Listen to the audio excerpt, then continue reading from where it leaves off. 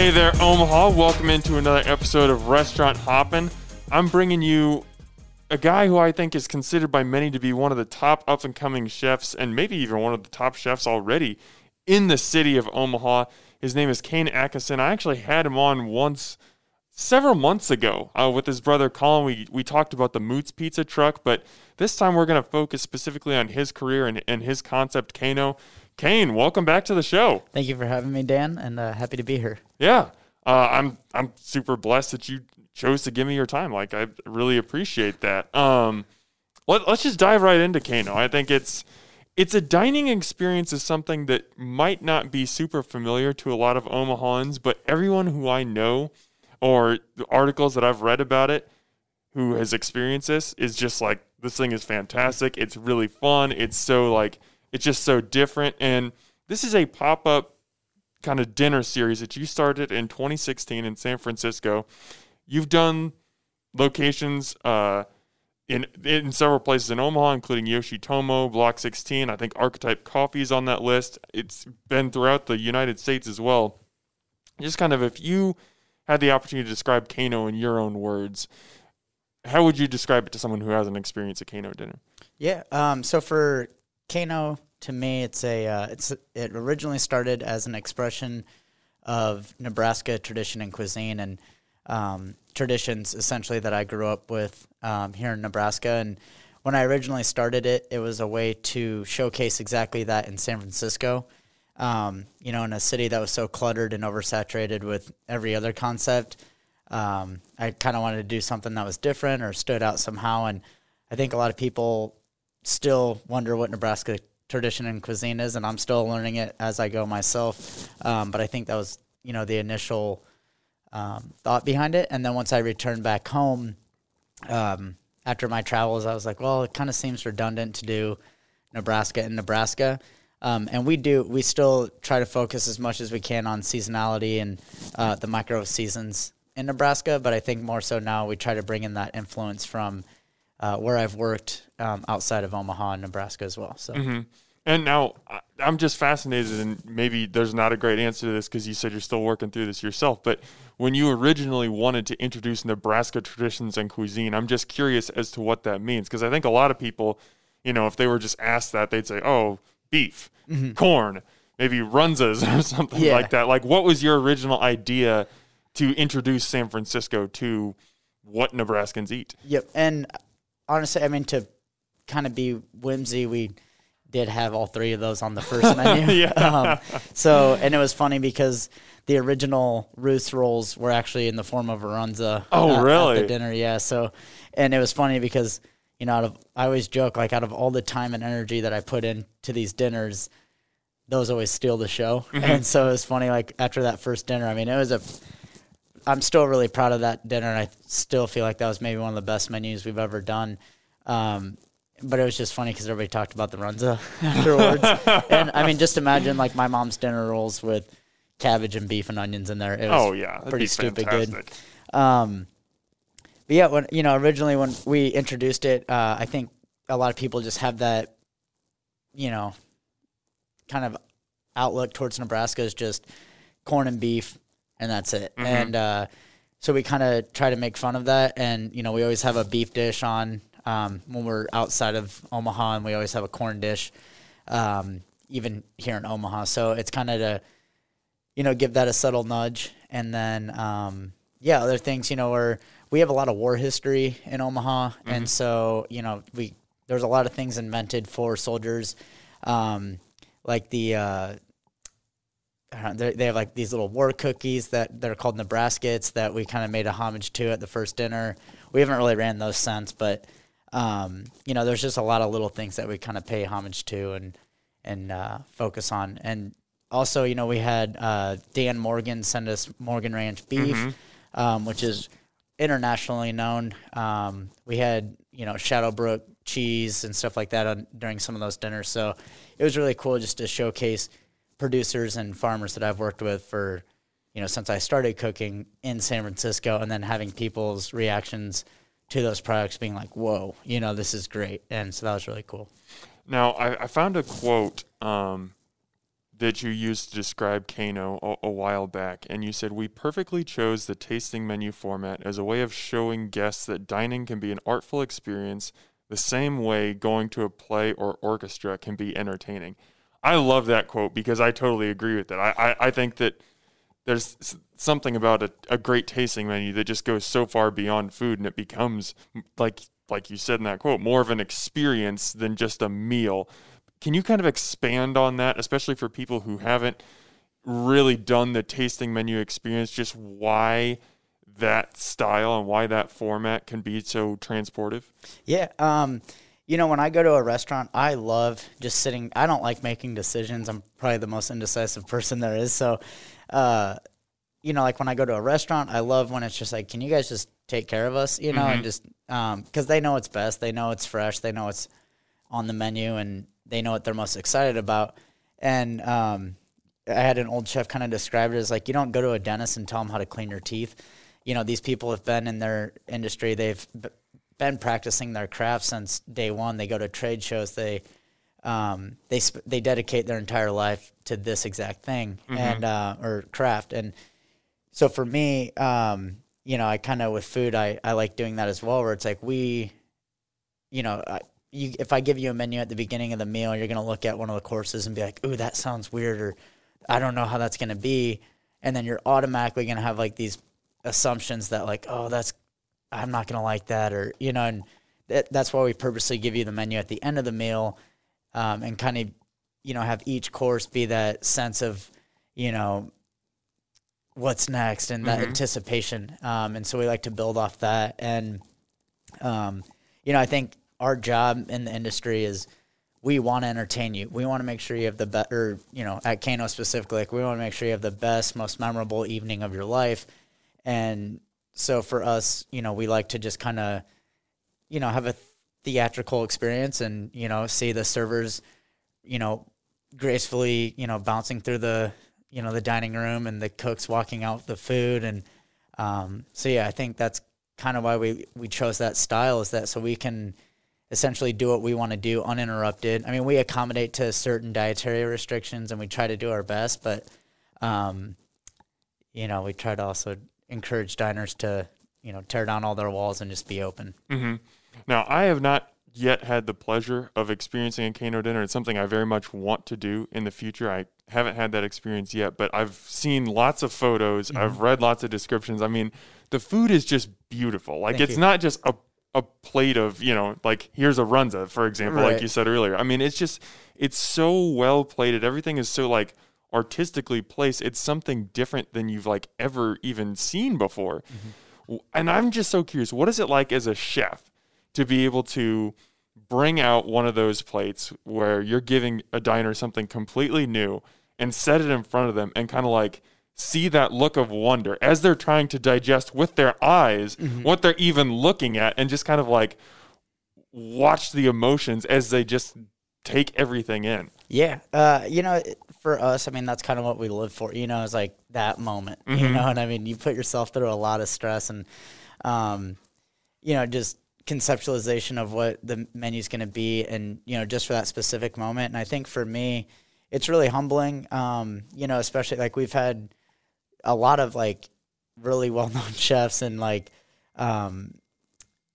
past previous mentors and stuff come and eat my dinners. And it's just weird to like sit there and be like, wow, I've looked up to that chef for like years, and then to see them like sit down and like really, and like truly enjoy your food, and have like, they'll have their constructive criticism, but they'll also be like, really, that was really cool. Like that to me, it's just, it kind of makes it all come, full circle and makes me, extremely happy. But, I just love having, guests in and to see that moment and that reaction of them trying to, deconstruct like what it actually is happening, and then have them also have that like, oh, I totally like didn't guess that. So, yeah.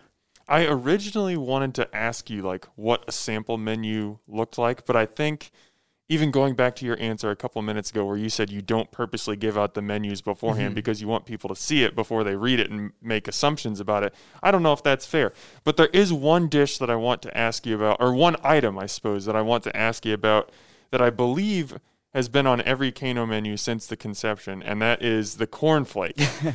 And I know it's incredibly simple. I know it's probably one of the easiest things that you do, but there's a reason that it stays on your menu. Can you kind of give a description of that piece of food and how that is the one thing that survived every menu on something that traditionally changes quite a bit? Yeah. To describe it perfectly, it's a surprise in one bite. And I'll leave it at that. But the story behind it is, and it has to be one bite. You know, every dinner we do, there's always one guest who tries to bite into it, like take 2 bites, and it never works out great, and you always have to bring another one. But yeah, it's a surprise in one bite. But the story behind it was, you know, a lot of what we do with the Kano menus is we try to really just hammer nostalgia. And, you know, for me, the Kano dinners originally, you know, you want them to be whimsy and playful and, you know, kind of strike that like, oh, this reminds me when I was a kid, you know, because I think instantly you can hit someone emotionally if you eat something that like you remember as a child. And we've done Kano dinners internationally, and I remember talking to it was probably my brothers or parents about it, where no matter where you go in life or in the world, is that everybody's kind of had that memory of cornflakes. And Kellogg's does have a plant here. And I actually found that out when I was doing my initial research on like what is Omaha, you know, cuisine and tradition, and what companies do we have here that I think people will remember and stuff like that. And so when I saw Kellogg's, I knew instantly, I was like, cornflakes, we have to do something with cornflakes, you know. And I think everybody in this world's had a bowl of cornflakes at least once as a child. And so for me, it's the last bite on the menu. It's been on every menu since we've started. And, you know, again, it's the like biggest surprise ever because you pick this thing up. It feels kind of heavy. It's sitting on a bowl of rocks. You don't know which one's the rock and which one's the cornflake bite. And then you eat it, and, you know, instantly everybody's face is like, whoa, whoa, whoa, whoa. And then, whoa, you know, and that to me, I think that's like my favorite, to watch people eat that bite. And it's funny when people have had it before and then they bring like a friend to a dinner, they sit there in anticipation of like, oh, let's watch their face when they eat it. And I think it's one of those items that I think people leave and just are like, wow, that was really unique and special. So that's kind of the perfect cap to the meal. Mm-hmm. And I think it's just like the overall story in one bite to, you know, that last impression. So Now I wanted to ask you just about the concept of doing pop-up dinners as opposed to, you know, I think when most people think of chefs, they think of the traditional restaurant. They've got the brick and mortar. And I know that you've thought about going that route. You told me the last time that you were on that before the whole pandemic hit, you guys had a lease in hand. You were about ready to sign it. And obviously, you know, a lot of things have changed since then, for better and worse. Mostly for worse. But what is the appeal of the pop-up to you, and why did you kind of settle on that concept is what you wanted to focus on?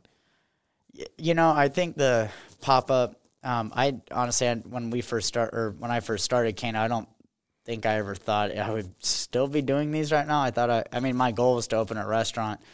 You know, unfortunately, I think with lease agreements and other things like that, it makes it, you know, that's a lot of money. It's a big investment. And, you know, we have always said that, like, we don't want angel investors. We don't want people who aren't inside the family to own more of our business than we do. And, you know, like you said, last time we talked, we had a lease. I mean, we had it in hand. We were ready to go, and we were extremely excited about it.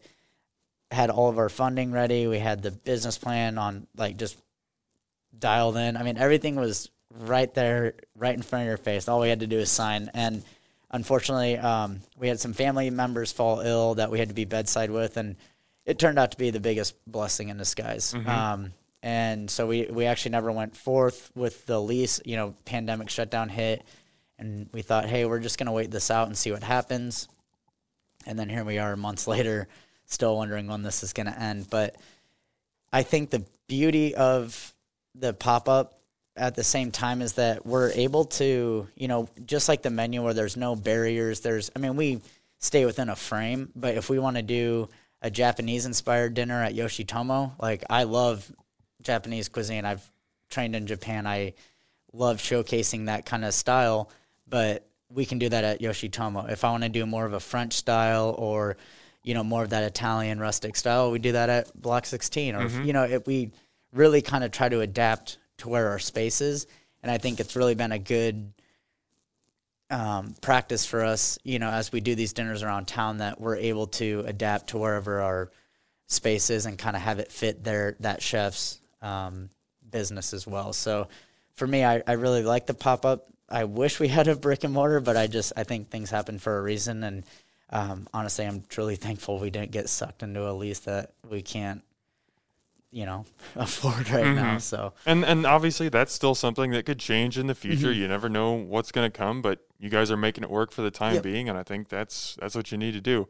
Now, obviously, the term pop-up, that's a very big umbrella. There are a lot of different pop-ups. There are pop-ups kind of what you do, which are more of a fine dining style. There's things like a Dandelion pop-up where, it hosts a different chef every week. I know Night Owl hosted a bunch of pop-ups where just one chef would come in. I think it was every Sunday at the beginning of the pandemic and serve stuff on the street. So obviously the term pop-up can mean a lot of different things to a lot of different people. But at least in my eyes, it seems like it's kind of the importance of the pop-up is growing in the culinary scene. How have you seen it evolve over the last couple of years? Just pandemic aside, not thinking about that, not taking that into equation, but just in terms of the overall culinary scene. Culinary, or Kano growing, or pop-ups in general? Oh, pop-ups.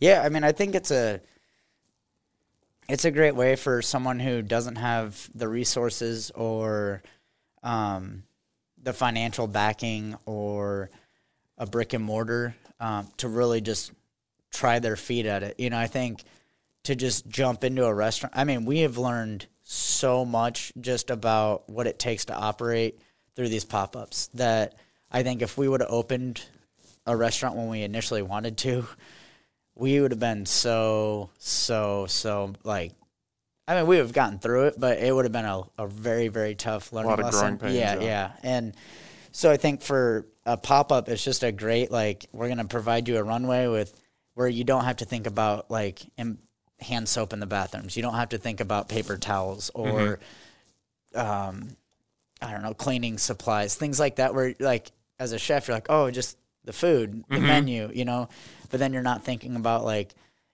silverware, linens, things that it's just, they're already in place at a brick and mortar that you just, as a chef, that you want to do your own thing. You kind of forget about these little things. And then you start doing pop-ups and then remembering, like, oh yeah, someone just said the soap in the bathroom's out. And you're like, oh shit, I kind of forgot about, like, that's something you have to think about too. So not only does it kind of give, a young individual just a nice runway, but it gives them kind of like a no-risk entry to what it takes. And I think it's also great because it does provide that individual, an introduction to hopefully maybe an investor that believes in them and that can, help them open, or it networks them into a different crowd. And I think, when you start building your own brand, I think you start taking on a little bit more, it becomes more personal. You care about it a little differently than the place you work at. It makes you take a little bit more pride and, attention to detail and things like that. So I think for me, it grows the industry, if anything. When you see Danny Flores, for instance, he does his pop-up. I know that he goes back to work at the boiler room the next day a little stronger than he did before that dinner, because I think he starts looking at it as a whole of, like, well, how's service happening now? Are the servers, dropping food at the right table, or that you have a bigger, broader vision of the whole picture instead of just your station at that point. And I think that's crucial, and I think it helps grow every restaurant, So. Absolutely. Yeah. It kind of expands the berth of people who, have the potential to open a restaurant or to be promoted to, a chef de cuisine, executive chef, stuff like that, because they're aware of more. I think, so much of what you just said, I think echoes a lot of what Anthony Caniglia, Chovy, Yeah, that Au yeah, Courant yeah. said when he was on a couple months ago when he got promoted. It was just like, yeah, all of a sudden, yeah, somebody has to order the silverware. Somebody has to like make sure that there's paper towels in the bathroom. Like all this stuff that he didn't have to think about before, you now have to be aware of. And the more people in the scene that are thinking like that, I think the stronger the community is as a whole. Right. And it might not be your responsibility going back to work the next day, but it's that responsibility, I think, is just kind of lingers in the back of your head of like, oh, I'll just look at it every once in a while and see, like, you know, how's it going? And and Chovy's fucking solid as well. So Yeah. I love Chovy. He's a really good guy. At least, yeah, from what I've seen, he's pretty awesome. So I want to kind of get back into your beginnings with cooking and kind of understand why you went this route and how you became a chef. And I know last time you kind of, and I want you to mention this again, but the really cool family tradition you guys have at Christmas.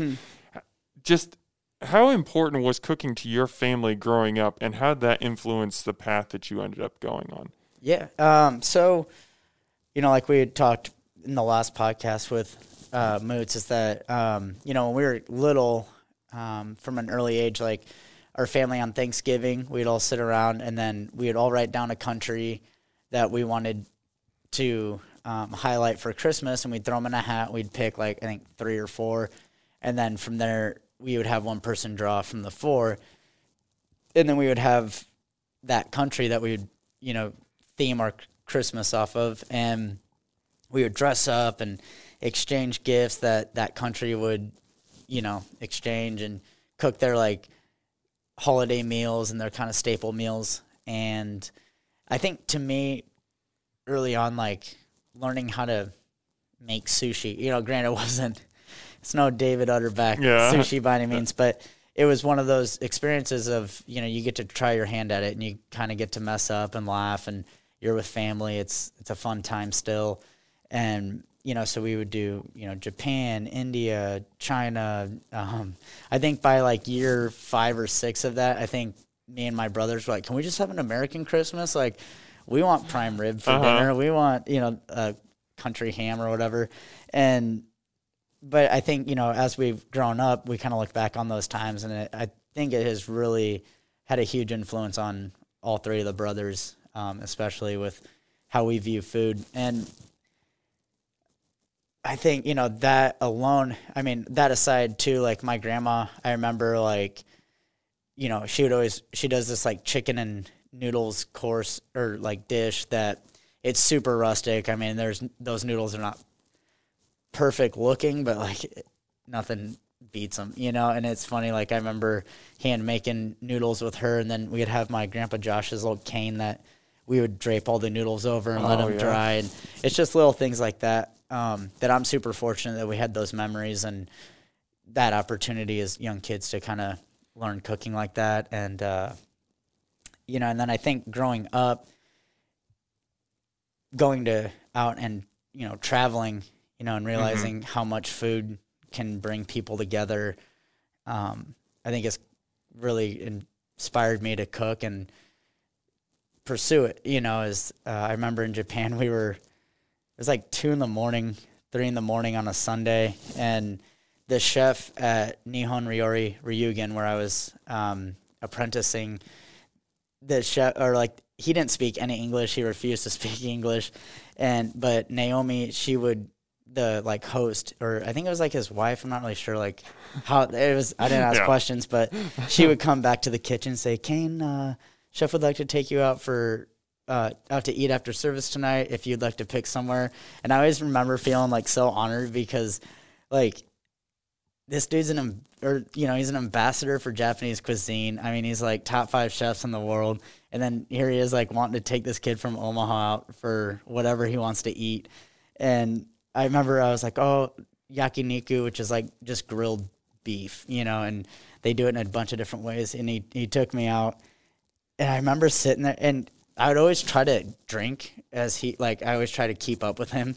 And this guy, Dan, I shit you not, like he would just chug beers, and then like, you would never see anything different. You wouldn't even know. Yeah. And remember I was like, oh, I got this. I'm gonna like outdrink him. And then there's like a point where I'm sitting there and like kind of like internally giggling because I'm like, why am I sitting here right now? And why are we like the whole night you're just laughing and I look back, I'm like, what do we even talk about? Like we couldn't even talk, you know, but for some reason you're having like the best time of your life. And I mean, the main focus there is food, you know, is that brought us together. And it's cool that, you know, no other really situation would have gotten me in that situation other than food. So, yeah, I just think, you know, little memories like that always kind of, you know, spark that wanting to cook. And well, I love, I mean, just in our brief time in this conversation, we brought up memories so many times already, you know, whether it's that memory of that meal there, whether it's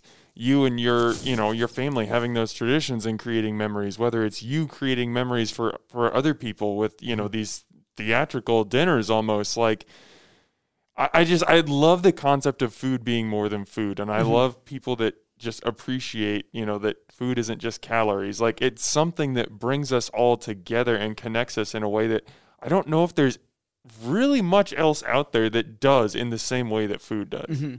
Well, and it's, I mean, it showcases culture and a time and place. And I think people hold their culture really, you know, close to them. And I think certain traditions that get passed down are, you know, normally centered around food. And I remember like this one grandma in Italy she would say like, you know, we never had like the best quality, but we had time. And I think, you know, it really speaks to like Italian cooking, I feel like, as well, where it's like if you have enough time, you don't need the best ingredients, you don't need much, you just really, you know, and that creates a lot of, you know, memories in itself. So when was the first time outside of your home where you kind of experienced that and started to feel the pull to the kitchen because of the experience that you could create?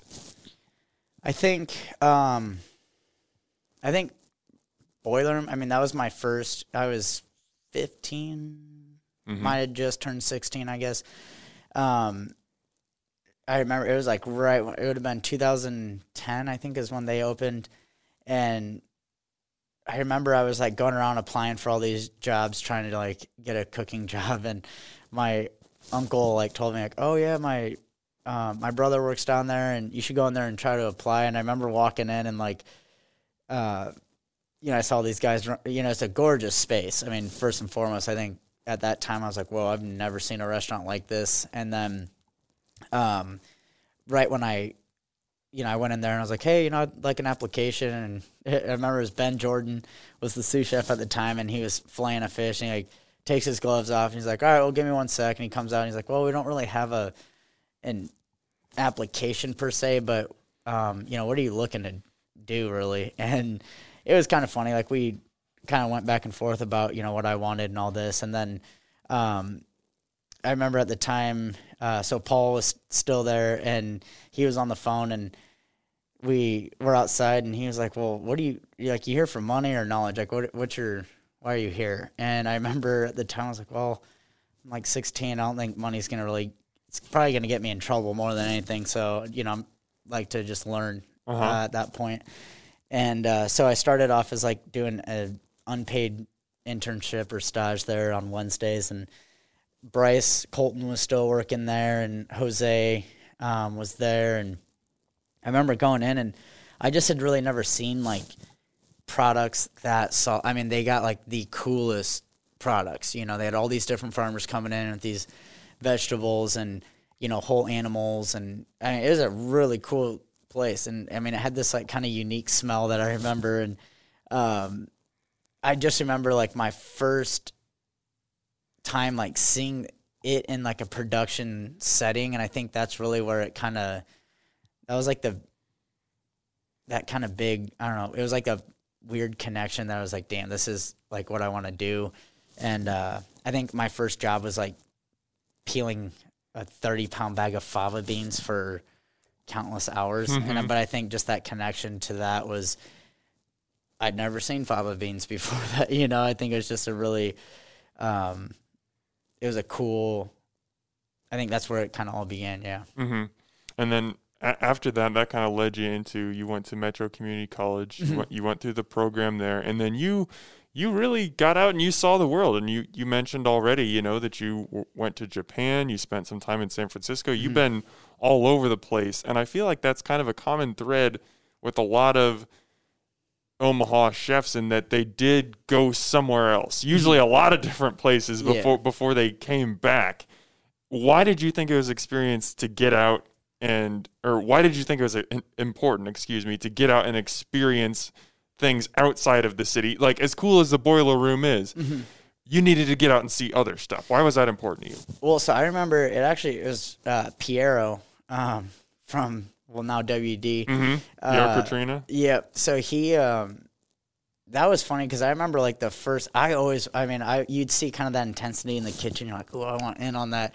And then I remember Piero's calmed down a lot. Piero used to be a way different guy, like back in the day. Really? He was he was a beast. That kid was, he is a little spitfire. And I remember he was like, you think you can cook? And I was like, sure. And he's like, well, then grab the sticks. And I was like, all right. And so he was trying to explain to me how the order system worked.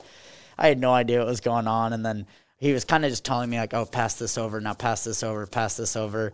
And chef asked, you know, who seasoned this? And I was like, I did. He's like, it's really good. And then he goes, let it go in one ear and right out the other. And I like kept passing stuff over. And then it just, from then on out, went downhill because I got all like cocky and I was like, oh, I got this now. And then it was just like big disaster. But so Piero really was kind of like the first dude to really let me like, you know, try my hands at it. And then Piero back in the day, he would go and stage like all over the country a lot. I mean, that dude was always in a different state. I mean, he worked at the Boiler Room, but he was always going to like New York to go to Liberta Inn, or I mean, he'd go to Philly to go work at Vetri, or, you know, I mean, he just was all over. And I remember, you know, I really liked to travel, and so I thought it was really neat how he got to do that. And then he would come back full of all these new ideas.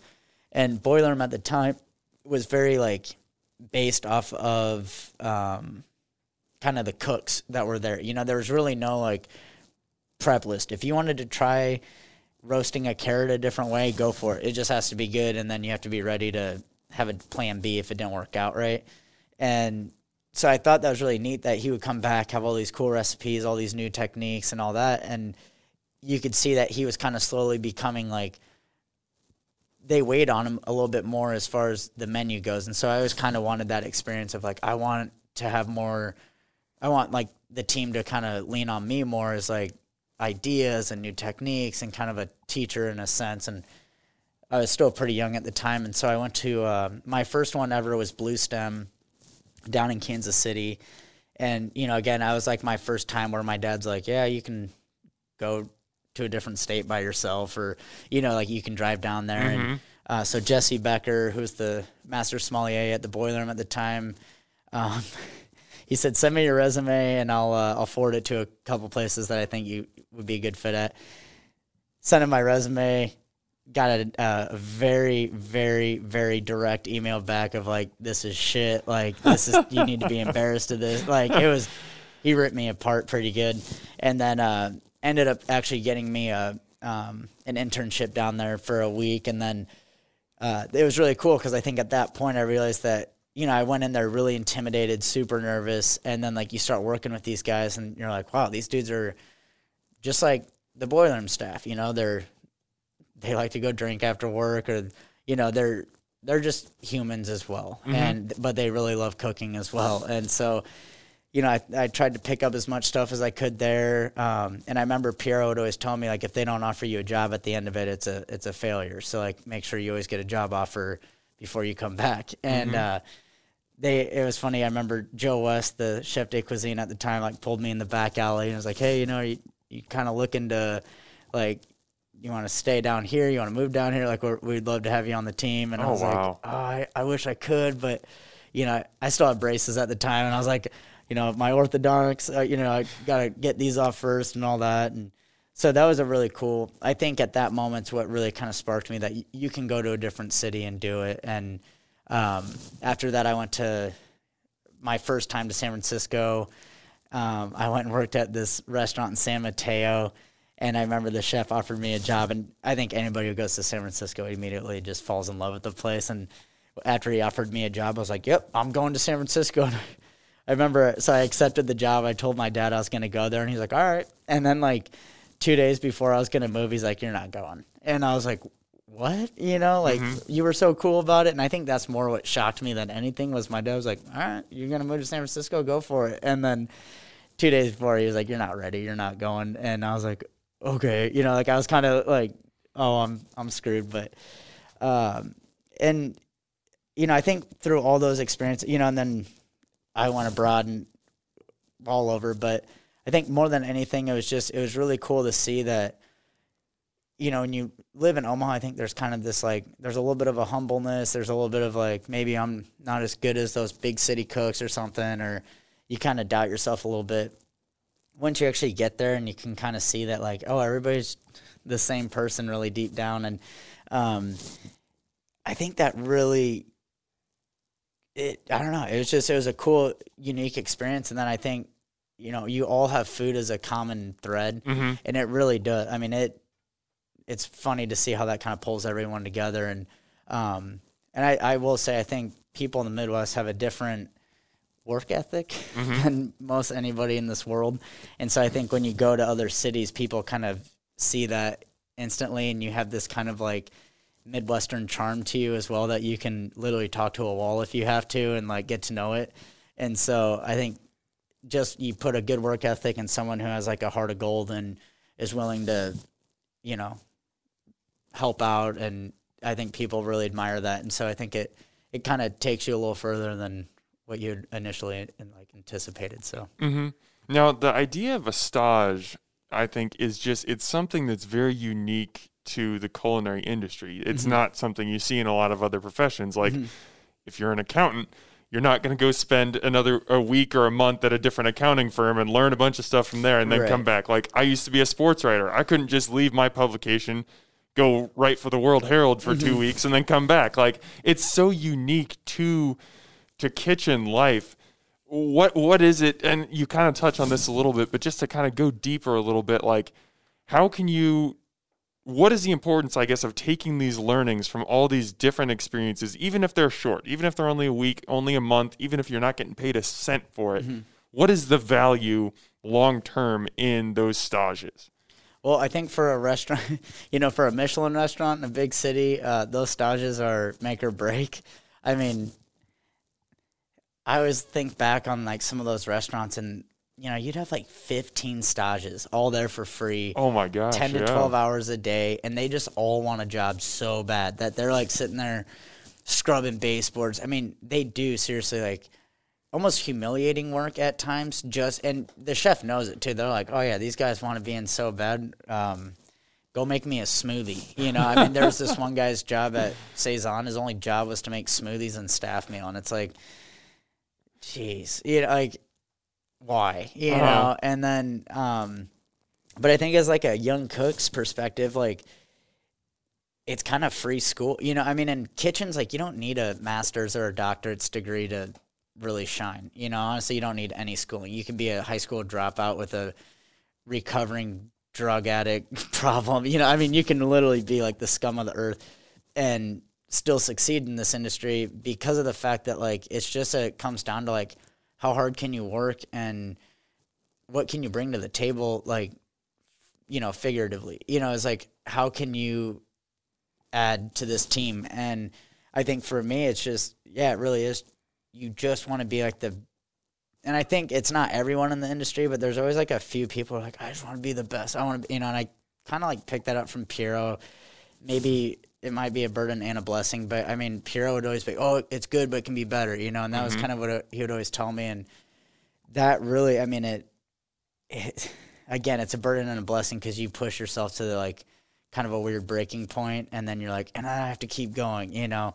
So I think those stages, they're valuable in the sense that you can learn the world, you know, you can learn whatever you want, and that's up to you. And so it kind of just stops when you want it to, you know. And so those internships, I think, are just valuable because it gives you the knowledge and this, you know, and I feel like knowledge is power in a kitchen with knowing what to do, how to be creative, and not even just recipe wise. I mean, you see how certain cooks set up their station differently, and you go back and you're like, damn, I didn't even think about, like, why did I have that all the way over here when it should just be here? You know, there's certain efficiencies that you learn. You learn how to kind of stay tight in the kitchen. I mean, when you're working with 15 other guys on one table, you learn that you can't have containers there. Like, you have to have your elbows in. You're like, you just want to make as small of a footprint as possible. So just little things that I think just kind of continue to refine. And in my opinion, at this level, it's what it's all about, is just ultimate refinement. Mm-hmm. So you're getting these opportunities to cook all over the world, to have these transformative experiences. You are in San Francisco, you start Kano, you're, having some success there. What was it, you're out having these grand adventures? What was it that brought you back to humble Omaha and encouraged you to start doing Kano here? Well, so when I was in San Francisco, my buddy Michihiro Haruta, he's the chef and owner of Kroni in Japan, or in Tokyo now. We worked at Garnish Station together in Norway, and he obviously moved back to Tokyo. I moved to San Francisco, and it's kind of when at this point I had already done Kano a couple times, and Mitchie was coming here to stage at Saison, and then he sent me a message, and I told him, wanted to hang out once, and I asked him, is there anything in the United States that you want to do? He said skydive. I was like, shit, like, I don't want to jump out of a plane, but yeah, let's do it. And so we were actually, we were doing a collaboration dinner together, and then the day before the dinner, we went skydiving, and he told me that he was opening a restaurant in Tokyo. And so I was like, okay, and asked if I wanted to come out there and work. And so I accepted. And when I went out there, it was an amazing time. But within the first month, my visa, I had applied for my visa before I moved there. And then once I got there, I was still applying. And I think it got denied like 7 times or something. Oh, man. And I was like, all right, they don't want me here. And so Mitch kind of kept sending me to like other restaurants to try to have them apply for, like, that's why I ended up at Ryugen, is because, they're a 3 Michelin star ambassador for Japanese cuisine. And he's like, it's an older restaurant. And he's like, these guys can get you, They'll get you pushed along. Yeah, they have a bigger pull on stuff like that. And they still couldn't get my visa. So it was essentially at that point, I just had to kind of throw in the towel and just appreciate the rest of the time that I had there. And I remember when I moved back to Omaha, I had a visa for Australia already like completed and accepted. And so I was actually supposed to go to Australia. And then, I got home and, backtrack to San Francisco. I lived out of my truck for 2 years while I was living there. So everything I owned fit in a backpack. I had this like really cool surf truck that, had all my dirty clothes and clean clothes underneath. I had a gym membership where I'd go shower. And so I was always kind of used to this nomadic lifestyle of like, don't buy any furniture, keep it simple, be ready to get up and move at any time. And then when I got home, I think it kind of caught up with me that like, it's really nice to have a garage to park. It's really nice to have a front yard and a backyard. It's really nice to live in a home with a porcelain toilet and running water and a bed and, kind of the amenities that I think I sacrificed just because I knew it'd make my travels a lot easier. But, and so when I moved back, I think I was just kind of realizing, I'm getting a little, not older by any means, but I was getting to the point where it's like you want to start having investments. You want to start kind of figuring out you can't do that lifestyle forever. And so I got back and it was me, Kai, and Colin. We were all working and our buddy Slim, Nick Reed, they were all working at Via Farina. And so we went down there and it was just really cool. I think to cook with your brothers and, the buddy that you've played hockey with since you could walk. I mean, it was like a really cool experience to kind of sit there and and it was a fun time. It's pizza and pasta and carbs. Everybody loves it. And I think what I was starting to realize is, kind of the smaller things, the more, like the things that really mean a lot to me, and that's, family and just cooking good food, for normal people and not charging, over $1,000 a head. And so I just decided to cancel Australia, and I just wanted to work with those guys. And then Dave Utterback reached out to me that he was opening Yoshitomo, and we had talked in Japan and stuff. And so I had actually never worked with Dave. I really had only met him a couple times. And then when he told me he was doing his thing, I was like, yeah, absolutely. I'd love to help you out. And so I helped him with, Yoshitomo, getting that up. And then I remember I was so lost on how to do sushi. It was such a new experience to me. And then he's like, yo, so when are you going to do those Kano dinners again? And I was like, dude, let me learn the menu. And then I'll start thinking about doing Kano dinners. And he kind of just kept bugging me to do them. And I was like, yo, I don't have anywhere to do it.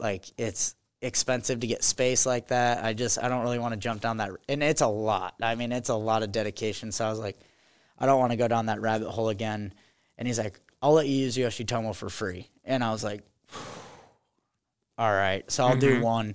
And I did one. And he's like, well, when's the next one? If you're going to do them, you got to kind of keep the repetition, build that kind of that following and be consistent. And I was like, well, can I do 2 a month then?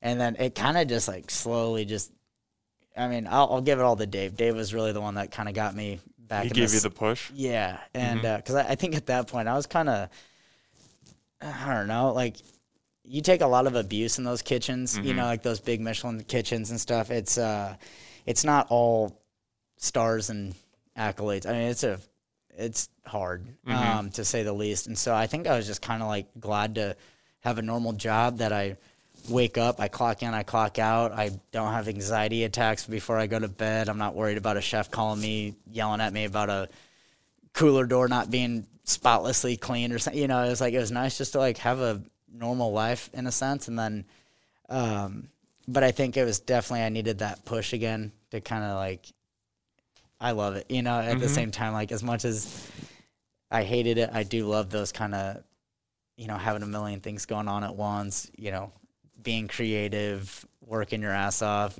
going from one job to another kind of thing. So, that's kind of what brought it back to Omaha. And then, honestly, I didn't think it was going to work in Omaha. I didn't think people were going to be willing to pay that much.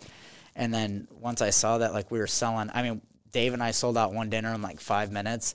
Oh my gosh. And it was insane. And I was like, well, shit. If there's a demand, I guess why not? And so that's what did it. So at what point did you see that demand really kick in? I'm assuming the first dinner didn't sell out in 5 minutes, but maybe the first couple of people, it was kind of a curiosity. They didn't really know what they were getting into. At what point was it people know what Kano is, and this is becoming once we put a dinner out, reservations are going fast? Honestly, I think it was just kind of maybe I don't know, because I had kind of not a client base here, but a lot of people have known me from Boiler Room days, or I've made a lot of connections through where I've worked here in Omaha. And so I think once I came back, I think that first dinner, everybody's like, well, and obviously people had seen Kano from doing it in San Francisco or doing the dinners in China or Korea. People have seen the dinners happening. So I think there's already a little bit of curiosity about them. But, I think it was after maybe the third or fourth dinner where it kind of really started taking hold. And then Sarah Baker Hansen came out with a post about it, and we got her approval, which was great. And so I think, it kind of slowly started becoming, now it's we get random DMs about, hey, can you come do a private dinner for, where it's my mom's like, well, how do you know these people? I don't, they just hit me up on Instagram. And so I think, it was probably third or fourth dinner when it really kind of started catching traction. And Now we're kind of starting to run up against it on time here. So I have a million questions that I want to ask you. There are so many things that we could talk about based off this conversation, but I want to make sure that we give people the opportunity, if they've listened to this conversation, they're like, I got to experience this Kano thing. This sounds awesome. I want to know more about it. Can you kind of tell us what the current state of Kano is, especially as we are in the middle of this pandemic. And if people are interested in hosting a Kano dinner or having you come out, how can they make that happen? Yeah. So to book, you can reach out to Kane at Kano Omaha. It's KANOOMAHA. .com and send me an email. That is kind of like the easiest way. Or if you follow us on Instagram at kano.omaha, you can just DM us and we'll get back to you. And I mean, really, that's kind of the easiest way right now. And that's kind of how we've been booking most of our bookings. I think as far as the future of Kano goes, we've been kind of not juggling, but I think we have a new idea of how we're going to do it. And I don't think it's going to be per usual with Kano stuff. It's not going to be like anything I think people around here have seen before. So I'm really excited to, if we can make it happen, I think people will be in for a real treat. So, well, that's awesome. But I mean, like, if somebody wanted to book a dinner right now, like, you're doing like private dinners in like people's homes and stuff right now. This is different than doing it like hosting one, obviously in a restaurant, probably not going to happen at the time being. But like the current status is, if someone wants to have a Kano dinner, you'll come to their home. You will cook for them. Like, can you just kind of, because that's a concept that I think a lot of people don't understand. Can you kind of walk me through what that looks like? And especially now, the safety precautions that you guys take to make sure that everything is, everything's good to go? Yeah. So, I mean, essentially the goal is with what we're doing right now is, and like with any dinner, we want to make sure you just feel like a guest. And at this time, we want to make sure you feel like a guest in your own home. So really, I mean, it's funny because we'll go to people's homes and they're like, oh, can we, like, is there anything we need to do for you? And it's like, go have a cocktail, sit down on your couch, relax. Like, we've got it from here. And I mean, we bring the glassware, the silverware, all the pots and pans, the cutting boards, the food, the water. I mean, it's the whole, I mean, we're bringing, as long as you can provide a table with the chairs for the guest and some sort of cooktop range. If you don't have that, we've done dinners where there's no cooktop. Like, we bring the grill or the burners ourselves. But really, I mean, running water and a table and some chairs is all we need. And then we literally will have everything to do the dinner after that. So, I mean, we bring the whole show. We set it up, we tear it down, we clean up, and then we're out that night. So it's a really, I mean, we try to make it as all you have to do as a host is just, pay the deposit just to confirm the dinner, and then, I mean, sit back and enjoy. Exactly. Yep. So I love that. That's so cool. Well, it has been so much fun to have you on again today, Kane, and I'm really excited to hear about the future of Kano and, this exciting concept that you talked about, what that might look like moving forward. Heck, we might have to do this again. We might have to do a round 3 sometime. Yeah. I'd love that. That'd be a huge blessing for the podcast. Thank you so much for having me, and it's been a pleasure to be here. All right. Omaha, as always, thanks for eating with us.